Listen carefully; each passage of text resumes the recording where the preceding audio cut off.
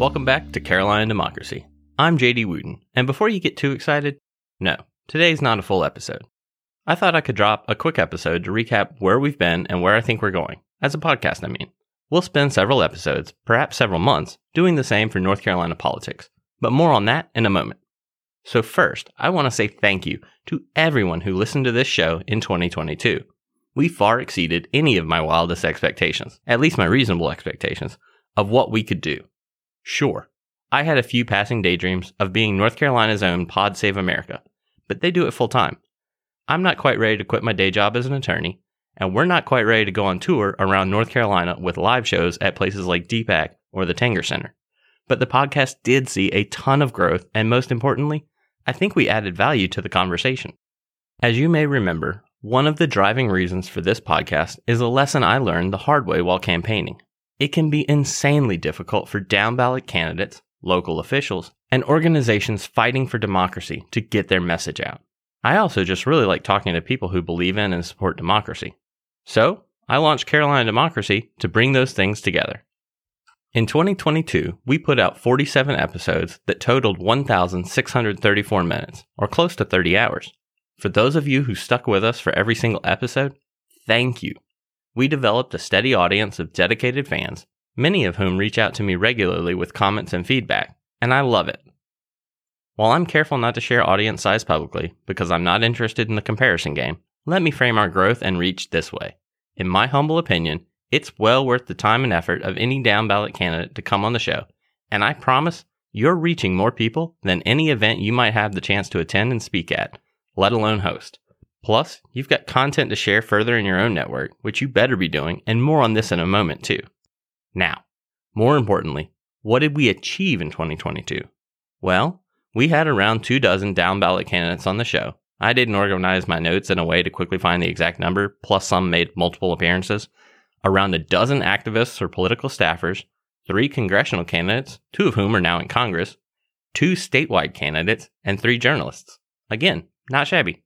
Of the candidates that came on the show, we had a decent mix of those who won and lost their elections, which is reassuring because if we only had on the winners, it begged the question of whether we were stretching far enough to help the underdogs, which is the whole point. That said, it's wonderful to see several former guests get sworn into their new offices or re-elected to keep fighting the fight in their current offices. So, where are we going next? Well, we're still working out some of those details, but we didn't want to wait too long to have everything mapped out for another full season before we get rolling again. Here's what we're thinking as of now. It was a lot of fun doing an episode every week last year, but that was definitely ambitious and quite frankly exhausting by the time the election actually rolled around in 2022. So, at least for now, while we still have so much time before the 2024 election, we're going to try having an episode every other week. We may go back to weekly episodes eventually, time will tell, but for now, you can expect a new episode every other week. We'll continue the format of focusing primarily on interviews, but with some updates impacting democracy at the beginning.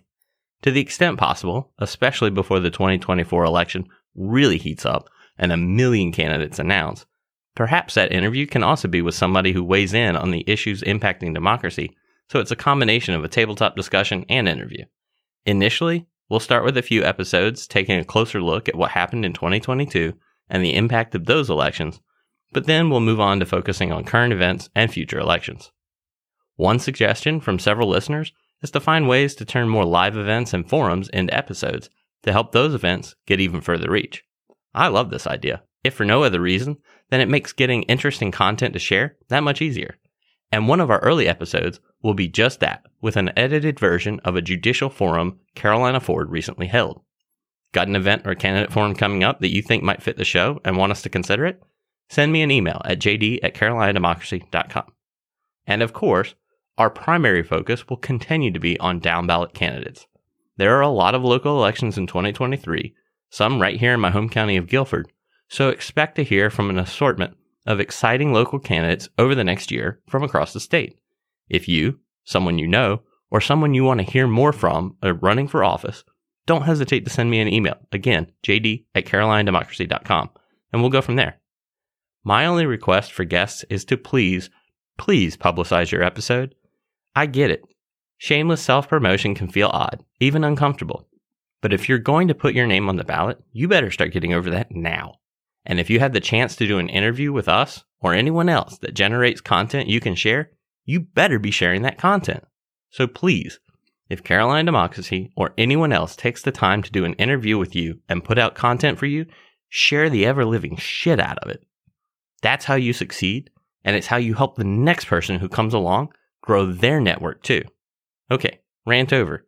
But the number of people who came on the show in 2022 and then never even mentioned that they'd done a podcast interview on their social media was mind-blowing.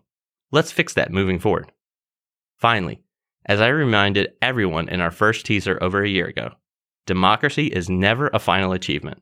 It's a calling to an untiring effort. JFK's words are just as true now as when he spoke them generations ago. So with that, we keep moving forward and fighting for democracy here in North Carolina and beyond. Thanks everyone for listening today and for tuning in as we kick off another season of Carolina Democracy. Our first full episode will drop soon, and in the meantime, if you have questions, comments, or suggestions for future episodes, send me an email at jd@carolinademocracy.com. And as always, please subscribe wherever you get your podcasts and share this episode with a friend. Together, we can achieve a better North Carolina for everyone.